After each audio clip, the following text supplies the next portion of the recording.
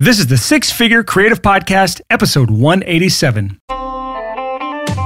Welcome to the Six Figure Creative Podcast, where our mission is to help you turn your creative passions into a stable, reliable income.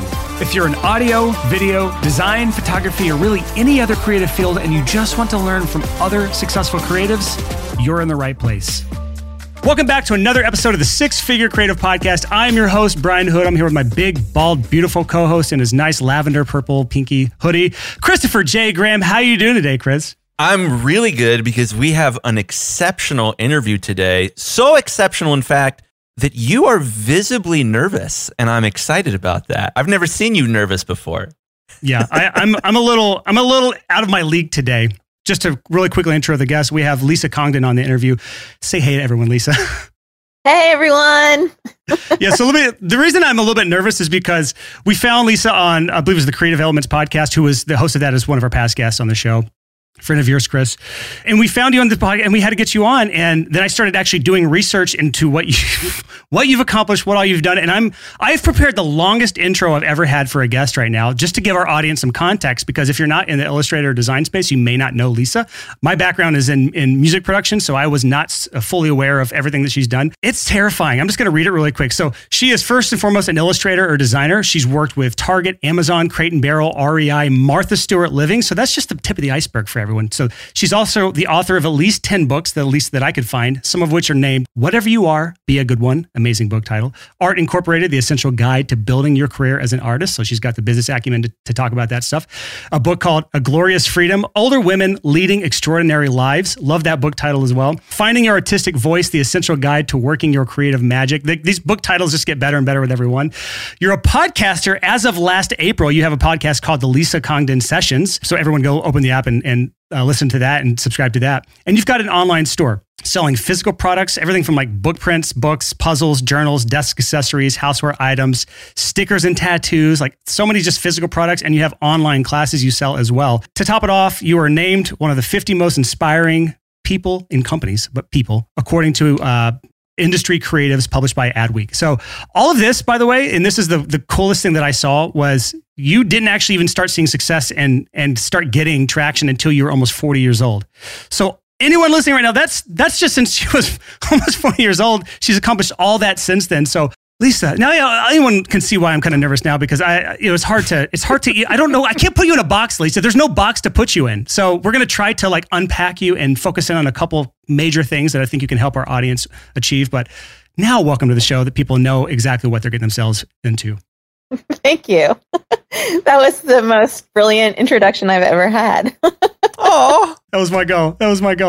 All right. So when we bring guests on the show, I always, as a host, I always try to think of superpowers. Like, what is their superpower? When I found you, I immediately spotted the superpower is like, it's pretty obvious. Like, you have found this way to take this incredible skill that you've created, which is illustration design, and you've monetized it in ways that most people don't even dream of doing. And I want to dive into this transition you made. You started in illustration. It was more of I believe a passion. You were just trying to learn the skill of design, and it slowly, but surely flourished into an actual business. But can we first just talk about the thing that everyone starts with, which is a passion? When did you find that design passion or the illustration passion? So when I was in my 20s, I got into a relationship with somebody who was a graphic designer, art director, and I'd never had exposure to that world at all growing up. I mean, my parents, I grew up in a like typical middle class family. Like, we went to museums occasionally, and my mom was super creative, but I didn't know that like being a creative person was a career you could actually have until I was in my 20s. And by that point, I had gone to school to become an elementary school teacher. That's my dog, taking it out. So, I was really creative on a regular basis with the kids that I taught. I taught first and second grade for the most part. But then I was sort of like watching my partner like do all the things, and I got really absorbed not into being an artist, but more into like consuming illustration and design and art. And I started reading books and like looking at all of her books, and like, I don't know, I just started loving art and design, and really very much as an observer for a very long time. And then fast forward, we actually broke up. And then I was like, I need something to kind of like fill this space in my life, because we had been together for about 10 years. And so at this point, I'm in my early 30s, and I start taking art classes and I start painting. And again, with no aspiration to become a professional artist. A couple of years later, I'm still kind of on this creative path, and like the DIY movement starts happening on the internet. This is like 2003, 2004. I start a blog. I joined Flickr, which was a photo sharing site. I remember Flickr. Yep. Everyone over the age of, I don't know, 33 probably remembers Flickr. And, I started meeting people, and I started seeing pictures of what like living a creative life could look like. There was photographers and illustrators and fine artists like posting their work, and the internet was becoming a space for creative people to share what they were doing. And I was like, oh, maybe I can do this, So I started, kind of making more stuff and falling in love with the process of creativity. And like, I was just so excited by it every day that I didn't even want to go to my job. I just wanted to like sit around and make stuff. And I didn't make stuff that looked anything like what I make now. I was very much a beginner. It was all crap.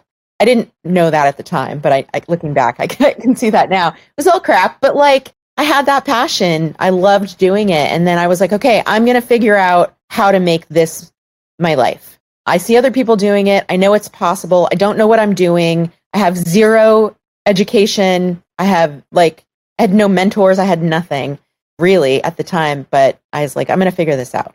And little did I know, nobody really knows what they're doing, even people who have gone to art school, which is why I ended up writing a book on kind of how to make a living as an artist, because I ended up kind of figuring it out. It started with me just loving to create stuff, and also loving to see people's reaction to what I created. And the fact that social media was becoming a space for sharing kind of helped, I think, prod my career along. Yeah, and if you Google Lisa's name, you will find her art style. It is very well defined now, and it took you a number of years to get to that design style that you now like own today, and like what your brand is behind. Like everything about what you do is just unique and cool and colorful and fun. And you've probably seen it and didn't realize it. I get that all the time from people. Yeah, and so you started the way that so many people, I think our listeners right now can resonate with, because it was that passion first approach. Like you found something, you just love to do it. You like doing it more than going to your day job. But the disconnect that people have is when they just stop there. It's like, I'm passionate about it. Maybe I want to make money doing it, but there is more skill. It takes skills beyond just the creative skills. And you found a way to do that. Can you talk about that transition from like you were passion first, you were developing the skill, now we're going to learn to monetize it your very first time. What did that transition look like, and what skills were you forced to develop during that period? Yeah, so I was really lucky in that, because this is a second career for me. And so for any of you listening who, have an office job or have had another career, even if in your mind it's not related to, the creative endeavor that you are wanting to embark on or are embarking on, like it is, you have skills that you don't even know that you have that are going to contribute to that. And I of course didn't realize that either. Like I was like, oh, because by the time I left my job to go do this, I was working at a non-education nonprofit and had been there for about 8 years. And I had project management skills. I had client skills. I had relationship skills. And all of those things are really important in building your business. You can be the greatest artist in the world and have all of the best like technical skills, but if you don't know how to talk to people, you don't know how to put yourself out there, you're not going to succeed, or at least succeed very quickly. So I tapped into all of that stuff and just sort of understood, because I had all of this work experience, that I needed to start building relationships with people who were in the industry. I didn't know anyone. I had to start networking. I had to get myself on social media, even though at the time it was at its infancy. So I just started doing all of these things and continually putting my very, at the time, crappy work into the world. Like, I think it was helpful that I didn't know how crappy it was, partly. And then also maybe even when I did, I was like, I just, I'm not there yet. And I know I'm not there yet, but I'm going to keep putting it out there. And slowly I started building an audience for my work. And I feel like, there's never been a better time to be an artist, because we have all of these platforms that didn't exist 15, 20, 25 years ago. And you had to know a gatekeeper at the time. You had to know somebody who owned a gallery or somebody who owned a recording studio or a publisher or an agent. You had to know someone who could help you break through. And today you can break through yourself just by putting your work into the world. So that's what I started doing. And I started, making friends. People started inquiring, like, how can I work with you? And I also started putting into place kind of time management and organizational skills that I had learned in the workplace. I got to the point where I was, wanting to get more work. And so I would make a daily schedule for myself. And, at first I worked part-time. I didn't leave my day job immediately. I kind of did a lot of things in order to pay my bills, like worked part-time at my day job, opened a store with my friend, and then made work at night and on the weekends. Eventually I quit the job, only had the store with my friend, and, made art maybe 2 days a week and on the weekend. And then eventually we sold the store, and then I started making art full time. So I did it gradually. I really kind of used a lot of the skills that I learned at my job for how to manage my time and chunk out all the projects that I wanted to do in order to put into the world so that I might get future work, client work that I was starting to get, and all the other basic stuff like having a website and updating my portfolio and like keeping myself current. So a lot of what I did was like using a lot of the stuff that I had learned in my previous career. And I actually feel like second career creatives are sometimes the most amazing because we know a lot of stuff that, 22-year-olds fresh out of school don't know about all that stuff. I love that approach so much because like so many people, they feel like they're stuck at this day job that's serving them in no way, shape or form, but they don't realize that they're in what I call your Rocky montage phase of life. Where it's like, everyone knows like in Rocky, you see the movie and he does all these things where he's like in the woods and he's running upstairs and he's throwing his arms up and he's celebrating. And it's like this long slog of work he's putting in condensed down into this like 30-second like music fed montage that you see on screen to kind of represent the journey he's gone through. And so many people are on that journey right now. They're in the day job that sucks, but it's helping them develop the skills that they need so that they can finally succeed when they finally jump all in. And people ignore that. And I look back sometimes with a little bit of jealousy on some of my friends that had that more formal training in a day job or corporate structure where they learned a lot of skills that I just lack as a self-taught, no college, bootstrap, DIY business owner. Like I didn't learn a lot of things and I've had to learn the hard way, and I continued to pay the price of having to learn the hard way. Bring it all back. That Rocky montage scene that a lot of people are living right now is such a good way of looking at these hard, long slogs of your life that you're not necessarily loving because it's serving you in other ways that will help down the road. Well, and I think that I have a kind of an intense question, Lisa. So I'm in a montage in my own life right now. I'm going through a divorce. My life is just, there's a lot going on. And, I had one of these experiences where, my marriage fell apart. I got into therapy. I'm looking at this love of my life. I'm losing this relationship, but that spurred me towards growth. And I'm wondering, Lisa, you mentioned, you're in this relationship for 10 years. You kind of got into art through that. Were there any sort of like epiphanies or like things that drove you to personal growth, or you got into therapy, or what were those things that got you on the journey that's clearly gotten you to where you are now? I love that question. Well, one of the things I realized when that relationship ended was that I had been a sort of serial monogamist since I was like, had my first relationship. That resonates with me. I mean, aside from my college years where I like dated but wasn't really in a long-term relationship, like I had always been in a long-term relationship, and like no more than 6 months to 9 months had passed before I met the next person. And that I didn't really know who I was. I didn't know what made me happy. I didn't know what lit me up. My life would always become about the other person, fixing the other person, living vicariously through the other person. I was perfectly happy in some of those relationships while the relationship was going well, but I didn't kind of honor or even think about like, what did I want from my life? And when that relationship ended, I started really thinking about, like, I dove into therapy and started thinking about like, what is it that I want out of my life? What makes me happy? And I had no idea. So the therapy helped me figure that out. We did a lot of talking about that. And one of the things that immediately started happening for me was like I started making stuff. And it was like kind of how I found joy, but also how I kind of started to work out a lot of the angst that I was having in something that felt purposeful and like forward moving. Leaning into that, like ended up becoming a career. But it's so weird to me to think like, if I hadn't leaned into that, I might be like an elementary school principal or something now, and I'd probably be a great one. And, you know, I don't know that it was inevitable that this happened. It's just that I like leaned into my urges. Like I was kind of at rock bottom and I let myself just, I don't know, try something that I wasn't going to be competing in, or, you know, I was also a competitive swimmer at the time. And I was like in this kind of worked in a nonprofit organization that was like filled with a bunch of PhDs, and I was the only one who didn't have one. And so I had to always prove myself. Art was like the one thing that I was doing just for fun. Now, of course, my career's changed and like now there's all kinds of pressure attached to what I do. But at the time, it was just this joyful thing that was like no one had to see it. There was no social media yet. There was no sharing on the internet.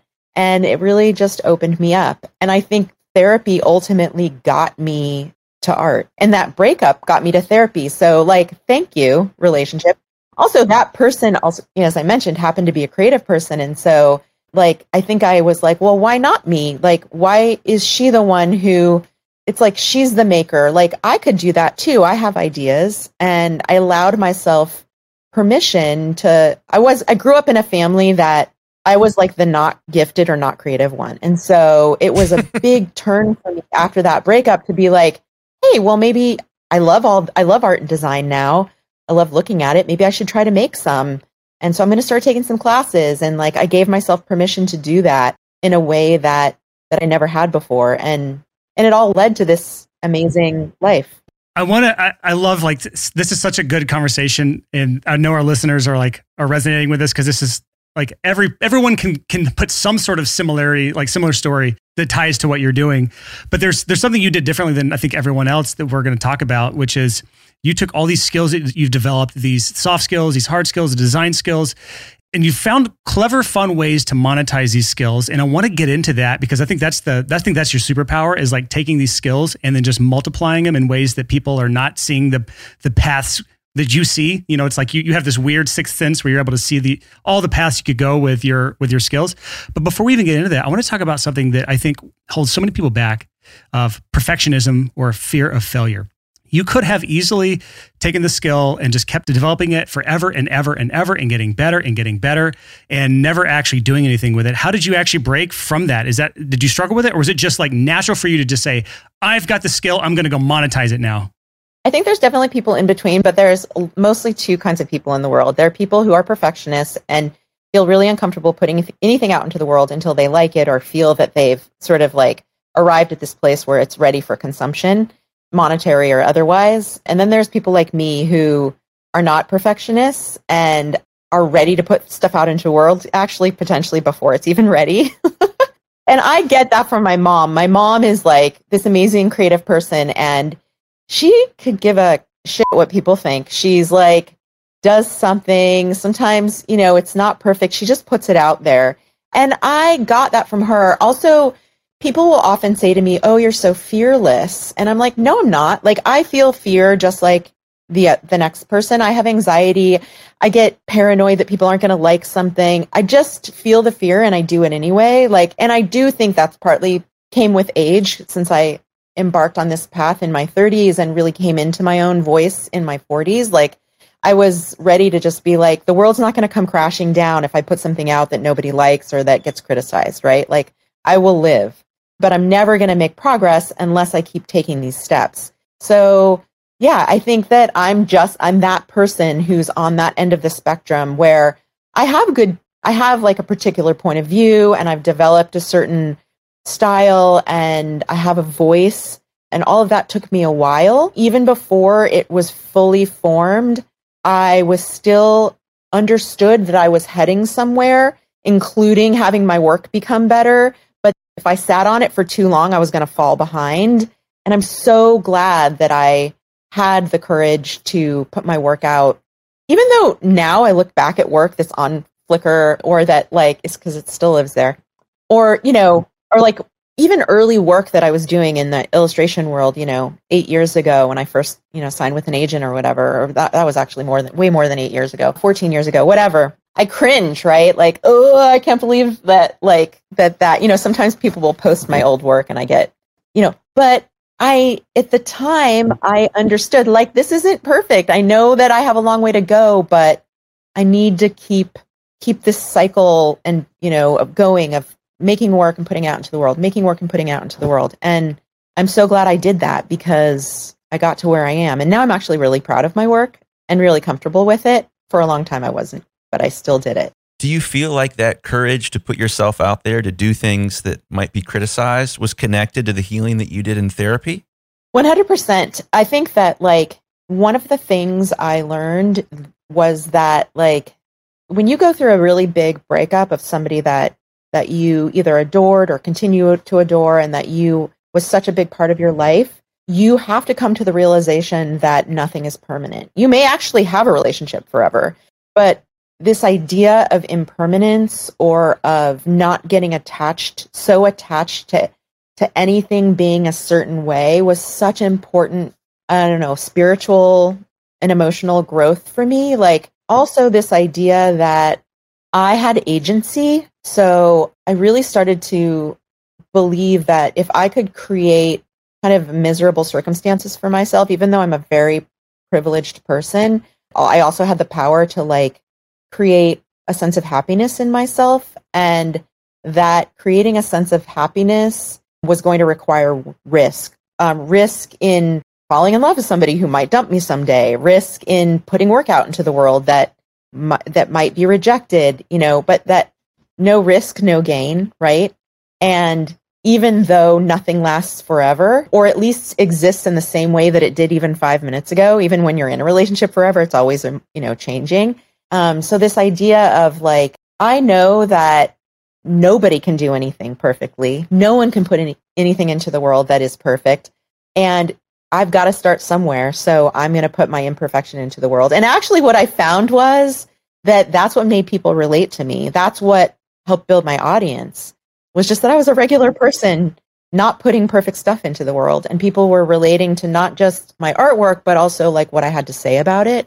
And that was part of my voice. And that all started in therapy, I think, and really understanding that there was I think that when we grow up, we imagine that we're going to arrive at some place sometime when we're in our 20s or 30s where we'll have everything figured out and everything will be easy and we'll have a perfect life and a perfect partner and a perfect career. If we could only just figure that out, we'd be set. And that is the biggest lie. If you can embrace imperfection and messiness and impermanence and all of that stuff, you're actually going to end up being a happier person. If you can kind of relax into all of that, at least that's what I found. And that was that's such a helpful mindset for putting your work into the world, even when it's not there yet. Yeah. Well, so Brian, let me add one more kind of thought to this to bring it back to the conversation that you mentioned, Brian, about, monetizing and figuring out how to turn this into a business. I'm so into this conversation and I'm so excited about it because I feel like for creatives, there is a resistance to therapy. There's a resistance to that type of growth that often it creates a lot of arrested development and a lot of stunting and just unhappiness. And that was absolutely me. I feel it right now. I'm uncomfortable with the conversation being too emotional. I'm let's get to the business stuff, y'all. And I know a lot of our listeners are feeling the same way, but you're touching a good topic, Chris, which is just having good mental health is an important part of growing as a... Let me frame this in a way that, Brian, you're going to love. Lisa, would you say that your success is a lagging indicator of the work that you did to yourself in therapy? Oh, 100%. Yeah. Because so much of how I have become a six-figure creative is trying things and risk taking. And a lot of that is you have to get comfortable taking risks. And in order to take financial risks or emotional risks or whatever risk you're struggling with, you have to accept the fact that you might fail. So that's there is no way potentially, that's not true. There are probably some things that some ways that people make money or become, quote, successful or well-known or whatever that have been sort of handed to them But 99% of the time, people have to go through all kinds of trial and error and like messiness and failure in order to eventually arrive at a place where things are actually happening for them. Not that you ever stay in one place for very long, as I mentioned. But yes, I mean, I got comfortable taking kind of creative risks, which made me more comfortable taking financial risks, or creative risks are also financial. You know, I was putting work out into the world. And then eventually art directors and creative directors at big brands started contacting me saying, we want to work with you and we love your style. I never would have gotten there had I not put the work out and had I not continued to kind of like plod through the uncomfortable part of like practicing my art skills over and over, and, you know, and then continuing to share, you know, the best of that work. So much connection between my emotional work and my like financial success, I think. And I would 100% agree. I think the journey is clear on that. And I think so many of our listeners, they struggle with that fear of failure. And I love that you said you still had the fear. You're not a psycho. You had the fear. It was all there. But then courage is literally having the fear. And despite the fear, you're still taking action. And that's what courage is. And I think the work you put in is what helped give you the courage in order to keep pushing forward, even though you were uncomfortable, even though it might have been facing failure, even though it might have been doing something that you were not sure of the outcome. And I think the work was a huge part of that. So just to talk about this, going back to the soft skills or the hard skills, the things you were learning around creativity and becoming a better creator, really just to bring this back to business, because I love talking business. What was what was the first way you started to turn those skills into actual money? Like, that's what we talk about in the podcast, the Six-Figure Creative, is like, how do you turn these creative skills into something that is actually putting money in the bank while not violating our creativity? Right. So, I mean, the first thing was like, I'm going to try to sell my work, right? So that gives me the opportunity to make stuff and then also monetize it. And I came onto the scene like around the time, I'm not on Etsy anymore, but Etsy is like a giant platform now that you don't even have to be somebody who makes things by hand to be on there. But like at the time, it was in its infancy and it was like the first platform for creatives to sell work. And so I got an Etsy account. Within a few years, I became a top seller. But in those first few years, I was like scrambling to get one order a month, right? Like, but I just kept making work, testing, like, okay, these people follow me on Flickr. Will they like this thing? Will the 300 people who like me on Flickr want to buy this set of cards that I had printed? And I just, oh, that didn't go very well. So now I'm going to try a print. And I would like outsource my printing and, gamble that if I printed 30, they would all sell, It was just like little stuff like that. I also was really lucky in the very beginning. I met somebody in San Francisco where I lived at the time who was a professional illustrator. She's like, you should try to find an agent. And I was like, I don't even have anything in my portfolio yet, really. And, I ended up signing with this woman who saw something in me that I didn't even see. I had an art show in San Francisco at a little tiny shop that sold clothes, and they put my art on the wall. Somebody from Chronicle Books, who's been my publisher ever since, walked in and was like, oh, that painting, we want to put it on the cover of a journal. And it ended up on the cover of their catalog. I mean, these were some of the first things that happened for me. There's a company called Poketo, who's based in LA. They saw some of my work on Flickr, ended up licensing it for some of their products. That stuff is like such small potatoes for me now, but at the time it was like such a big deal. I cold emailed a couple of like really tiny galleries and asked if I could have a show. I just continued to say yes to every opportunity, even if it felt off brand for me. I was like, I'm doing it all. One of the things that I highly recommend people do is just keep making the songs, keep writing the books, keep making the art, even though you don't have a deal for it yet, and just keep sharing it, because you'll never know who might want to acquire it eventually, even if it means you have to have a day job in the beginning. And so once I started, getting steady sales on Etsy, and I started kind of showing my work and selling it, and I had an agent and I started getting illustration jobs. I remember, I think the very first year I was self-employed, I might have made like $45,000, which, by the way, is not bad. I hustled my butt off. And I think every year for like another 5 or 6 years, that was like still, pretty low. And then all of a sudden, everything kind of changed for me. And I think the important lesson there is that you can't expect it to happen overnight.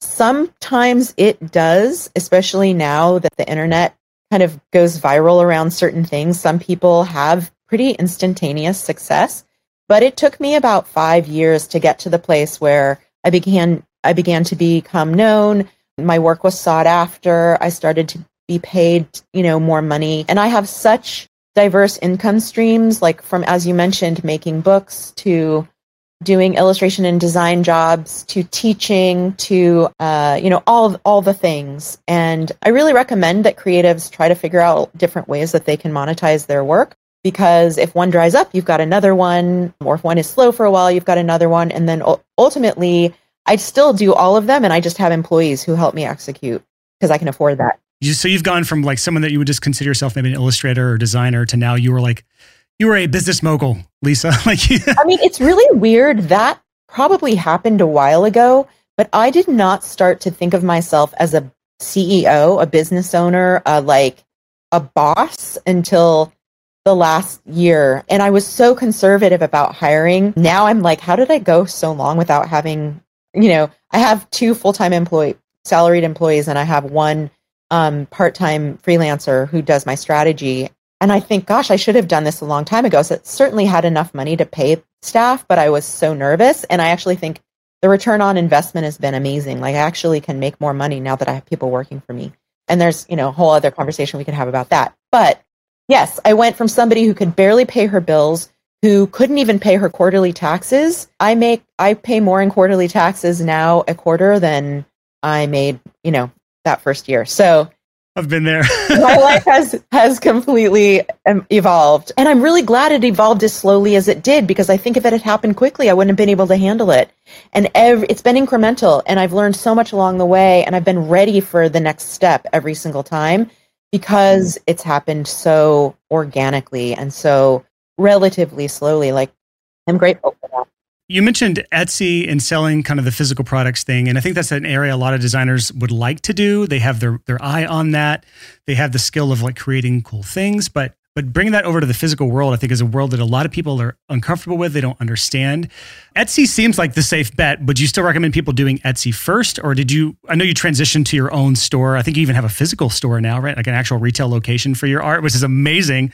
So can you talk about that transition from just having the skills of illustration to bringing it into like the physical world? Yeah. So, well, first of all, I do recommend that Etsy is great because it's like a shopping mall. People don't have to know who you are to find you. So they can go in and, let's say you specialize in screen prints and, animals, and somebody types in elephant screen print because they're decorating their children's room with, an elephant theme. They might find you, right? And they would never have found you if they'd done an SEO search or a Google search, right? Because nobody knows who you are.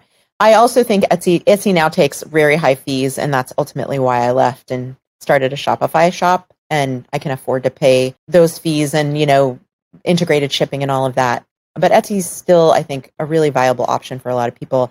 And then I actually, one of the transitional things I did before I became full-time artist was one of my early shows was at this little shop in New York City called Rare Device. And this woman, it was in New York City, and she emailed me and was like, I would love for you to do a window display in my shop as like a show. So I did, and it was really successful, and I sold everything in the show, and we had a little opening party. And then this woman and I became really good friends, and she was like, hey, my husband and I are moving back to San Francisco. They used to live there. I didn't know her then. And she's like, would you like to open a shop with me there? Because I had been talking about how I really wanted to leave my job, but I didn't feel like I was earning enough as an artist. And so I did this transitional thing where I opened this storefront with her in San Francisco when she moved back. And we owned that store together for about 5 years. And then we sold it to a woman named Giselle, who still owns it to this day. In fact, before I came on this call, we have the same business coach, and we were like on a call together. So full circle. Anyway, so I learned from Rena, my former business partner at Rare Device. I learned how to run a storefront, like how to sell physical products. It was such a great education for me, and kind of how wholesale works, which I at the time wasn't doing yet with my own stuff. So that was such a great education.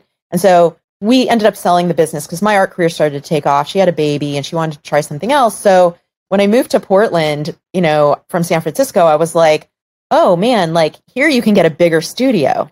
You can like afford, San Francisco is so expensive and Portland is getting more expensive, but it's definitely relatively inexpensive.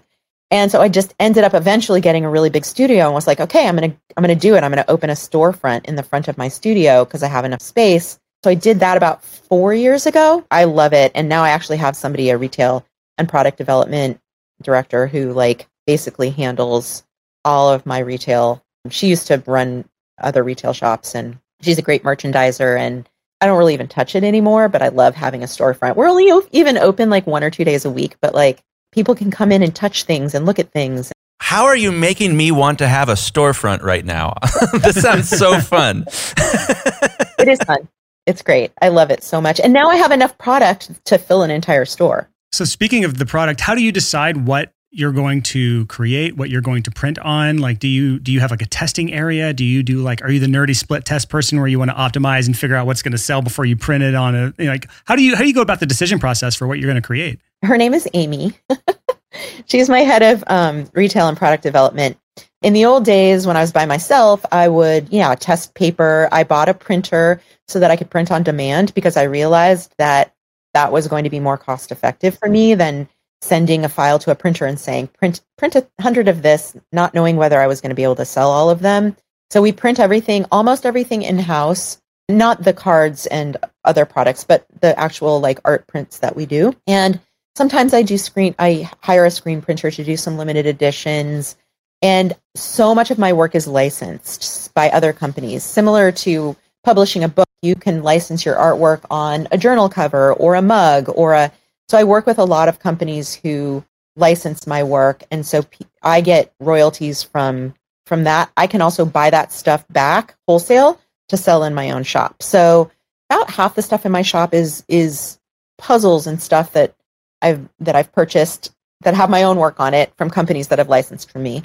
About the other half is like products that we make ourselves. So we do like our own scarves and blankets, and pretty soon we're going to have a line of ceramics. And, so Amy goes through the process of like finding vendors, getting samples of materials, getting test prints. We just had our first line of trucker hats and we picked out the thread, and like, it's really fun. And then, sometimes things sell out and we're like, that was a great idea. And sometimes you order 300 blankets and you only sell 100. And like, I make enough money now doing all the things that I can experiment a little bit and take some risks. But yeah, it's a process. And I'm really grateful to have a person on my team who is a great designer, has a very like advanced skill in discerning quality of potential like materials for products, and does all of the back end stuff for me so that I can create more of my own stuff.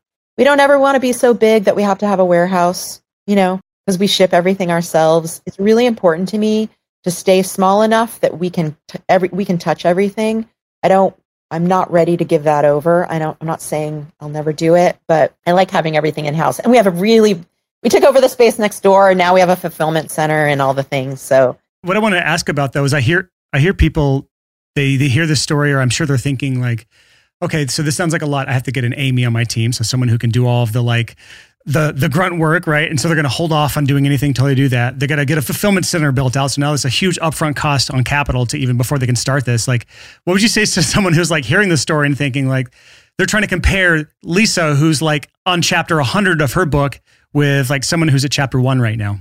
As I mentioned earlier, like I've been doing this since I quit my job in 2008. And what is it? We're at 2022. So, I mean, how many years is that? 14, 16, something like that. Long time. And I just promoted Amy to that position a year ago. So that's another thing, and I just hired Erica, who's my new head of operations, in October. Like, I just took over that other space a year ago. We just literally moved my shipping out of my garage a year ago.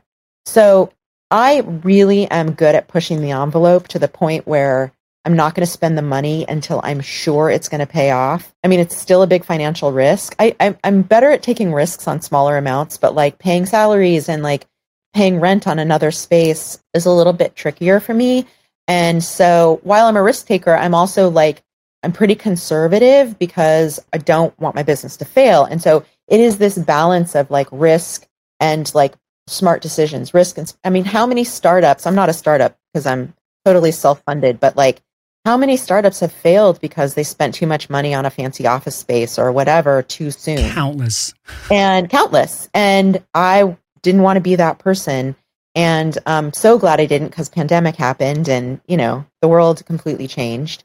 So I would say to those people, like, take this one step at a time. And that might mean for a period of time, you're going to be working your freaking ass off, or asking your partner for help, or just limiting what you can do and provide to your customers because you just don't have the bandwidth. And then you hit this sort of tipping point or kind of critical mass, and then you go to the next step. And it's really about figuring out when the tipping point happens and like when to make the big move.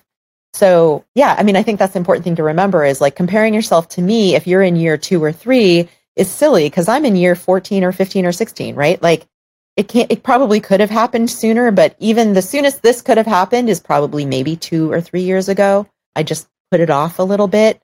That's still, you know, there's still a long trajectory for most people. Some people can do it way faster than I did, you know, but it just takes time. One of the things that I keep thinking about as you're telling us your story is the other day my mom printed out the first chapter of a book by Glennon Doyle, and she's trying to get me to read this. My mom has never, ever, ever printed out, like, photocopied a book. And I was like, oh my gosh, that's adorable. She stapled all the pages together. Illegal too. It is illegal, but that's totally a my mom thing to do. And, you know, Glennon has popularized this phrase, you can do hard things. And as I'm listening to your story, this phrase just keeps coming back into my mind again and again and again of, okay, well, what if you decide to do the hard things? You'll be able to do harder things, and then harder things, and then harder things. You just seem like that's your story. You had to do the hard things, and the profit of doing hard things is the ability to do harder things. That's so cool. It is. And I think that, like, granted, you know, that is in and of itself a risk, right? Like doing hard things, like we live in a grind culture, you know, where you're supposed to, like, you know, put your head down and like not complain and do all the things. And I definitely have that, like the grit and the stealth kind of beaten into me probably when I was a kid, not literally, but I'm one of those people who can kind of like suck it up and do the hard thing. I'm a gravel cyclist, and gravel cycling is like one of the hardest sports you can do, especially endurance gravel cycling. And like, there is part of me that like likes any challenge, even when I'm not very good at something. There's something very satisfying about that. I also love Glennon, and I love that sentiment because especially in the last couple of years, like we all feel very downtrodden. We all feel like if there was any chance that I was going to be successful before, like now it's really, you know, diminished because the economy's, you know, who knows what's going on, and the country's divided and like all the things, and everybody feels really hopeless. And I think one of the things that I like to lend to the conversation is something similar to that. Like you have to keep putting one foot in front of the other. You have to keep going, keep going, but not at the expense of your mental health. And I'm sure Glennon would agree with me. Like, one of the things that I've had to balance is this determination to do hard things, but also to take care of, not at the expense of taking care of myself and getting enough sleep at night and eating well and having a healthy relationship with my partner. Those are all really important too. And sometimes taking care of yourself is the hard thing to do. Sometimes it's easier to just go to the hustle than it is to pay attention to your needs. Oh, that's my story. 100%. Yeah, I did all the other hard things other than taking care of myself, and then paid for it. But, you know, thank God it got me into therapy, and it got me into this pattern that you are setting the bar, setting an example for, of like, okay, I got into therapy, I did the hard thing. What's the next hard thing? What's the next scary thing that I can do to self-actualize, to figure out who am I and what am I supposed to be doing here? Yeah, difficult things can be such a gift if you have the attitude of, I'm going to learn everything I can about myself through this experience and how to, you know, evolve or become a better person, or versus kind of like focusing on all the mistakes I made that led to this hard thing happening, or how I'm unlovable or whatever, right? Like focusing on how I can turn this into something that's going to be helpful in the world or be helpful to myself. And I sometimes think if we all had more of an attitude of like agency versus being a victim, the world would be a much better place. Amen to that. Yeah. Well, I think this is a good place to kind of wrap this episode up. I think your story is inspiring. I feel like anyone who's listening right now can look at what you've done and what you've accomplished and look at it as fuel to the fire to get them to that next scary thing through the hard work and hopefully out the other side to experience the success, overwhelming success that Lisa has experienced. So Lisa, is there a place that you would like to send our audience to learn more about you or to experience what you're doing or anything? Like, where do you want them to go to find more about you? There are 3 main places. My website, which is just my name, lisacongdon.com, has links to pretty much everything that I'm about to mention, but it also has that's where people buy things. That's where my shop is. And, a link to my podcast, which is the next place. The first episode of my podcast is basically a more fleshed out version of the story, a lot of the story that I told today. And then I kind of balance monologue episodes with interviews with people who I think are really inspiring and amazing in the creative world and actually just like the world writ large. I've interviewed plenty of non-artists.